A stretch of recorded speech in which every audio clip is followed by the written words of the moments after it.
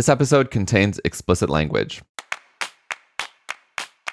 Welcome to Mom and Dad Are Fighting, Slate's parenting podcast for Thursday, June 2nd, the Kids Are Philosophers edition. I'm Zach Rosen. I make a podcast called The Best Advice Show, and I live in Detroit with my family. My daughter Noah is 4, and my son Ami is 1. I'm Elizabeth Newcamp. I write the homeschool and family travel blog, Dutch Goose. I'm the mom to 3 littles, Henry, who's 10, Oliver, who's 8, and Teddy, who's 5.5. I live in Colorado Springs, Colorado, but this week I am coming to you from Grand Teton National Park in Wyoming. I'm Scott Hershowitz. I'm the author of Nasty British and Short Adventures in Philosophy with My Kids. I teach law and philosophy at the University of Michigan. I've got 2 boys, Rex, who's now 12, and Hank, who's 9, and we live in Ann Arbor, Michigan. Today on the show, we're going to be talking about, well, the meaning of life, and maybe death too, and the meaning of meaning, and if the number 6 actually exists. Oh, and the nature of truth too, and why your kids, as they are now, are very good philosophers, probably better than you and I. And who better to reckon with these heady topics than an actual philosopher? And full disclosure, his brother happens to be Elizabeth's dad's former law partner, but that is not why we booked him. It was a total coincidence, we swear. A happy accident. I'm not sure what that Very makes us. accident. My brother is your dad's former, so I think we're like third cousins twice removed or something. Yeah, exactly. Yes. Post-removed LLP, yeah. For Slate Plus, graduation season is in full swing, and while none of us have kids at graduation age, we thought we'd do some throwback triumphs and fails. Here's a sneak peek of what you'll hear if you have Slate Plus. So I do think I got that degree, but you only think you did, you're not sure. But so that was the fail, but actually I thought I learned like a super important life lesson at my high school graduation. If you want a weekly bonus segment from us and your other Slate favorites, consider signing up for Slate Plus. You'll also get to listen ad-free and get unlimited access to Slate's website. To sign up now, go to slate.com/momanddadplus. Again, that's slate.com/momanddadplus. All right, before we jump into this week's interview with Scott, we wanted to dive into our mailbag and share this letter. Dear Mom and Dad, a recent episode of the podcast really struck a chord with me. The letter writer was weighing the decision to quit her job and focus more on her family, and she was really struggling with the identity crisis that comes with leaving your work self behind, even if temporarily. I've been in the same struggle lately. I've been longing to quit my job that has shifted over the past 7 years into something that really no longer fits my values and passions. My heart knows that I'm ready to refocus my priorities to be more present for my family, but my head had troubles grasping who I would be if I wasn't working outside the home. Something Elizabeth said about thinking about your life in phases, like the 9 lives of a cat, really resonated with me.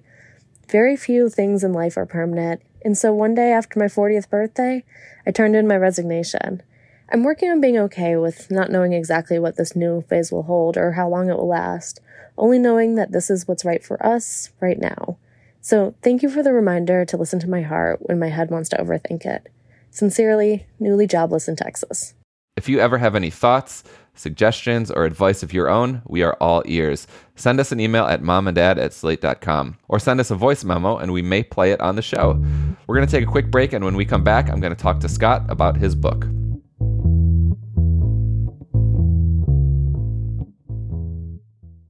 All right, we are back, and I'm excited to interview Scott Hershowitz. So Scott, you wrote this new book, which is essentially a guide through so many of the big questions in life and like topics in philosophy. And it's through the lens of how these things have come up with you at home with your 2 boys. So tell me, when did you notice that your kids were philosophers? So it kind of went in stages, right? Which is to say, like really early on, maybe when my kids were like 1 or 2, certainly by the time they were 3, I noticed that they were doing things that were philosophically interesting, even if they weren't yet philosophers themselves. So some of the stories in the book are about our early attempts to sort of punish Rex and correct bad behavior, and which went awry in like really amusing ways. They were completely unsuccessful. And I would take these things back to my philosophy of law classes and tell my students what had happened and ask them what I could have done differently and what our aim should be, say, in trying to punish our kids. Or they'd challenge my authority by the time Rex was 3, he was saying, "You're not the boss of me." And I thought, well, yeah, I am. But it's really hard to explain why. It's especially hard to explain to a 3-year-old why. And so I take that to my class too and say, am I the boss of him? What is authority? When do people have it? Stage 1 was they were just philosophically interesting creatures. But then they really started to do philosophy on their own. So when Rex was 4 one night at dinner, he said, I wonder if I'm dreaming my entire life. And that's a question that goes back to antiquity. It's asked all around the world. Maybe the earliest formulation comes from a Taoist text 2,000 years ago in China called the Zhuangzi. More famous in more recent times, Descartes asked the same question. And we had really phenomenal conversations, Rex and I, about whether he was dreaming his entire life. When he was 4, we had conversations about God, and so definitely by the time they're 3 or 4, they're asking the big questions themselves and struggling to answer them. So often we're teaching our kids something, like they're asking us a question and we're kind of explaining how or why. But when it comes to philosophy, they often have questions that, I definitely don't know the answers to, and they challenge our own understanding of the universe. And so what is it about this dynamic of, not having answers? Why is that intoxicating to you as a human being? So I think talking to kids about philosophy can create a different kind of dynamic than you often have in your relationship with kids, whether you're a parent or a teacher. Often you're in the role of authority. Maybe you're in the role of an authority telling them what to do or telling them what to think. But if they're asking a question like, what are our lives for? Or does God exist? Or how big is the universe? Chances are you don't know the answer either. You might have views, right? Ideas, but you're not going to be sure about what the answers are. And maybe you're really unsure.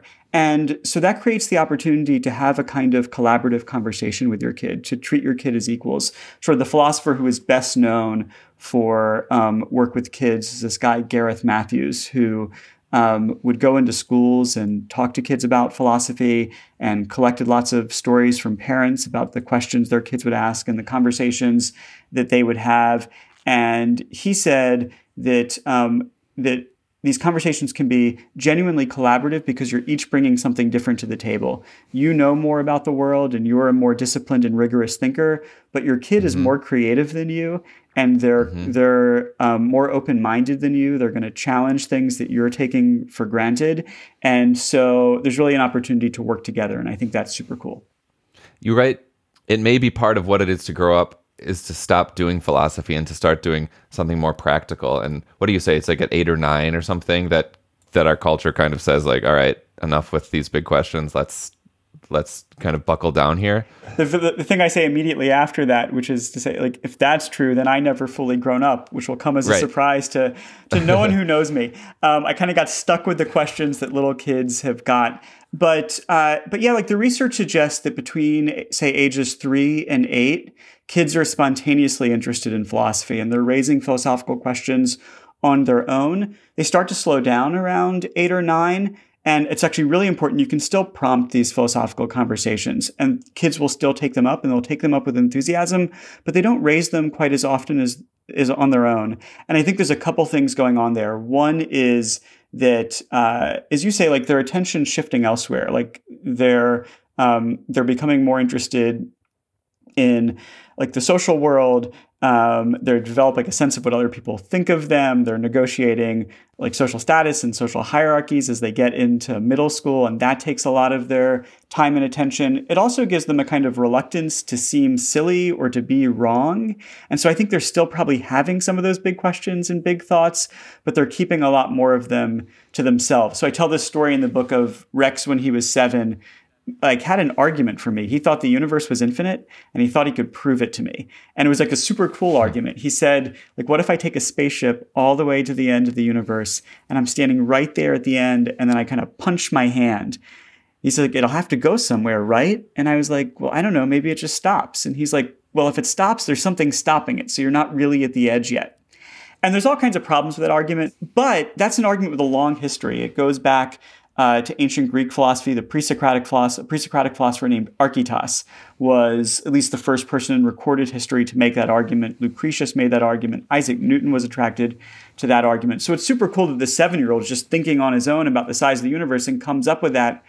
But also what I think is interesting is if he was 17 and had that thought, he wouldn't have shared it. He would have gone to Google or just kept it to himself, and I think that's because you don't want to be wrong when you're 17, or you don't want to seem silly for having these sorts of thoughts. That's one of the things I think is really super fun about littler kids. Are there parts of the world or subcultures where, maybe a 17-year-old wouldn't have that self-consciousness, where philosophy is really encouraged beyond, beyond 8-year-olds? Yeah, so my suspicion is that 17-year-olds are probably always kind of anxious about what people think of them. But there are definitely places in the world, and actually most places in the world other than the United States, that encourage philosophical thinking in kids. It's very commonly a part of high school education in lots of other places in the world. And there's even movements here in the United States, but sort of more advanced in other places, to incorporate philosophy into early education. And I think that's really terrific because it can help kids hold on to their natural sense of curiosity. And if the adults in their lives signal to them these questions are important and they're worth thinking about it, and we value thinking deeply, then you can sustain that better, I think. Yeah, what's a practical way for parents to do that? So I think that the most practical way is to signal that you're not just interested in those questions, but you're interested in what your kids have to say about them. So, if my kid asks a big question like, is God real? I'm not just going to share my views. I'm going to say, what do you think? And then take what they think as a conversation stopper, not a conversation starter, right? So if they say, yeah, I think God is real, then I'll want to know, like, oh, well, wait a minute. Like, have you noticed that at the beginning of the Bible, there are two creation stories and they don't seem to fit that well together? What do you think is going on there? Or if they say, I don't think God is real, then I want to know, where do you think the world came from and how do you think it got started? So I think the simplest way to kind of nurture this curiosity is to show that you want to engage not just the issues, but them in a conversation about the issues. Speaking of engaging in a conversation about the issues, Scott, what is a floofer-doofer, and why is it important in grasping our understanding of revenge more fully? Yeah, so I'm still not sure what a floofer-doofer is, but when Hank was 3, he and I were hanging out at home one day. He didn't have school, and we were just like snuggling in bed, and he says to me, yesterday, Caden, a kid in his class, Caden called me a floofer-doofer. And then Kelly, the teacher, came to talk to me. And I said, well, wait a minute, why'd she come to talk to you? And he really, the story came out in bits and pieces, and it was never quite clear what happened, but what was clear was Caden called him a floofer-doofer. He took that as an insult, and I think probably properly so. I don't know exactly what a floofer-doofer is, but it's probably not good to be called a floofer-doofer. But then Hank responded in some way, and I could never get him to tell me what he did. But that's why the teacher came to talk to him, to talk about however he took revenge. And I figured this out because at some point I said to him, Hank, did you think it was okay to do something mean to Caden because he said something mean to you? And he looked at me like I was stupid, and he said, yeah, right? Like he called me a floofer-doofer, as if sort of obviously upon being called a floofer-doofer, one's honor has been challenged and you must seek revenge. So in the book, in Nasty British and Short, this is a kind of a springboard, right? What I want to do, it actually connects up with my academic interests. I think about how we respond to wrongdoing. What I do in the book is try to think like, what is it that makes it just seem so obvious to 3-year-old Hank that if somebody said something insulting to you, that the thing to do is take revenge. And then once you get a sense of what his interest is in striking back, like what are the other ways you can achieve whatever those interests are without hitting Caden or calling him a floofer-doofer or whatever. It couldn't have been that serious. The school didn't send home an incident report. So I don't think Hank was physically violent. But what are the substitutes for taking revenge is a kind of live question in that chapter and in life in general, I think. When you think back on all of the conversations and debates you've had with your kids over the years, is there something in particular that's come up that's just been like one of the most puzzling or just like the biggest head scratcher for you? So I'll tell you about a puzzle that I think like my kid helped me make progress on by saying something really profound. So when Rex was 4, one night at dinner, he asked, "Is God real?" And we'd been sending him to the Jewish Community Center for preschool, so he'd been learning a lot about God and the stories that the Jews tell about God. And so he asked this question a lot. And so I just reflected it back and I said, "Well, what do you think?" And he said, "I think that for real, God is pretend, and for pretend, God is real." And I was just kind of like stunned by that. It was like, sounded like such a sophisticated thought. And I was like, "What do you mean? Tell me more about that." And he said, "God isn't real, but when we pretend he is."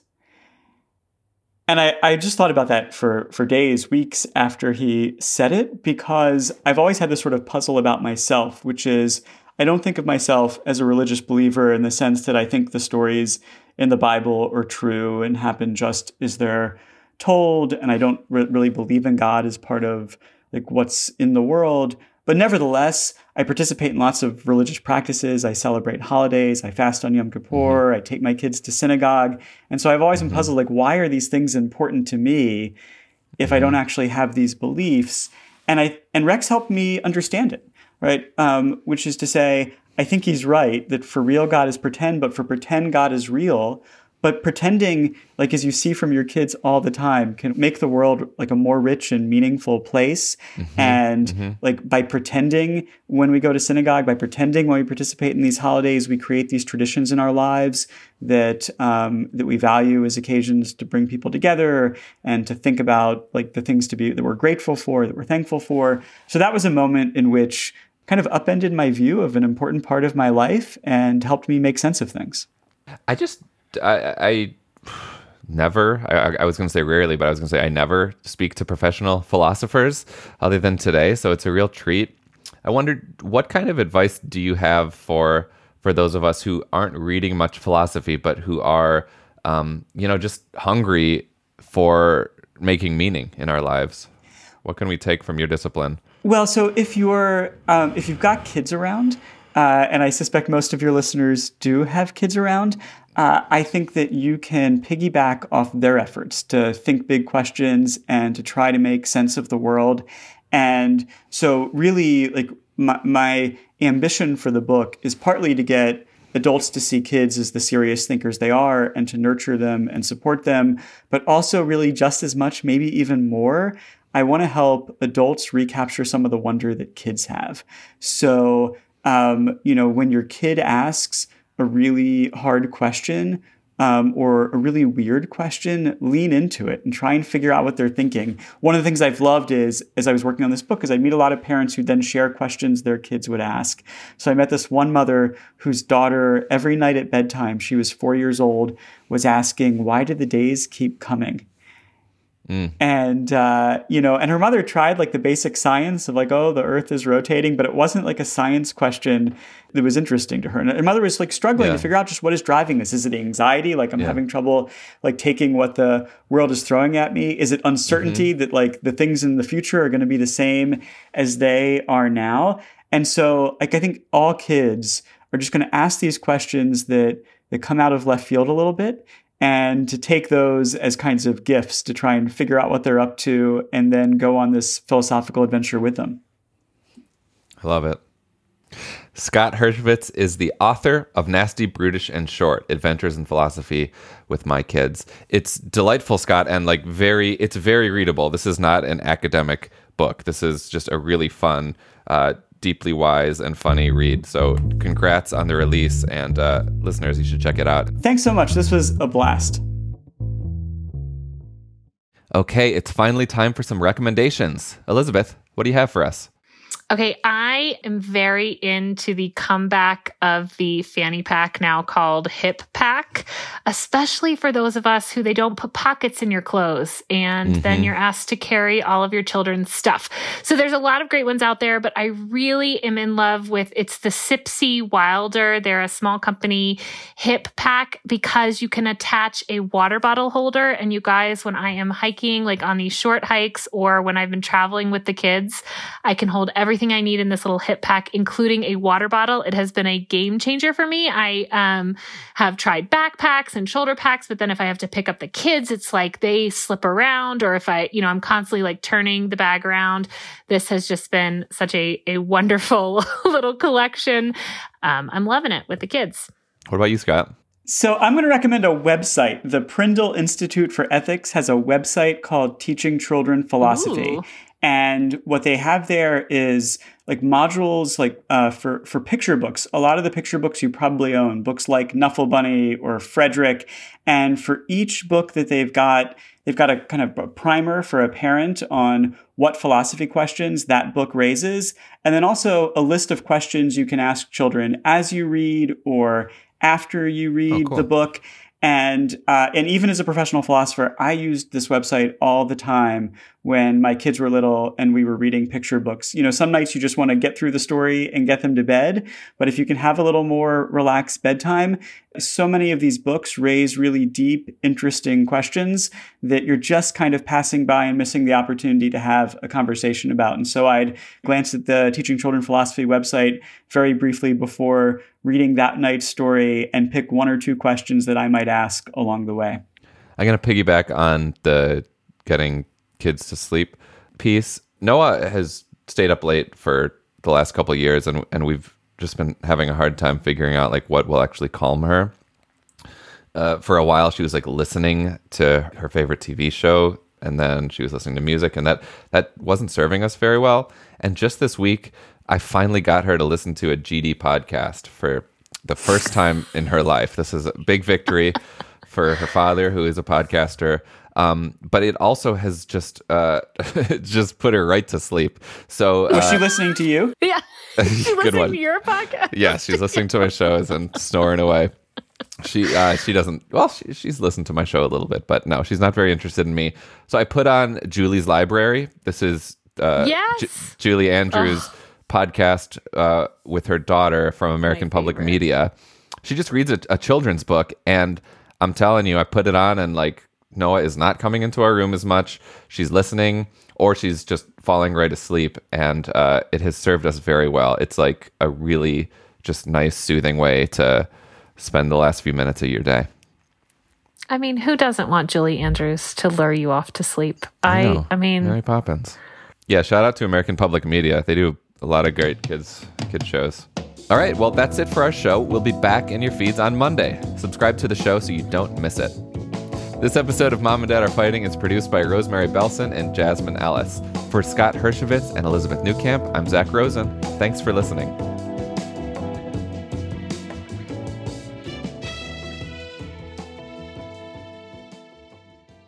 All right, Slate Plus listeners, let's keep it going. It's that time of the year where if you get too close to a university or high school, chances are you'll hear pomp and circumstance floating through the air. We thought it would be fun to do a round of graduation-themed triumphs and fails or just stories. Scott, do you want to go first? So I think I've got a fail and then like a larger lesson about fails averted. So my fail was from my my college graduation. Actually, I had enough credit hours I had accrued. I was getting a bachelor's and a master's degree on the same day.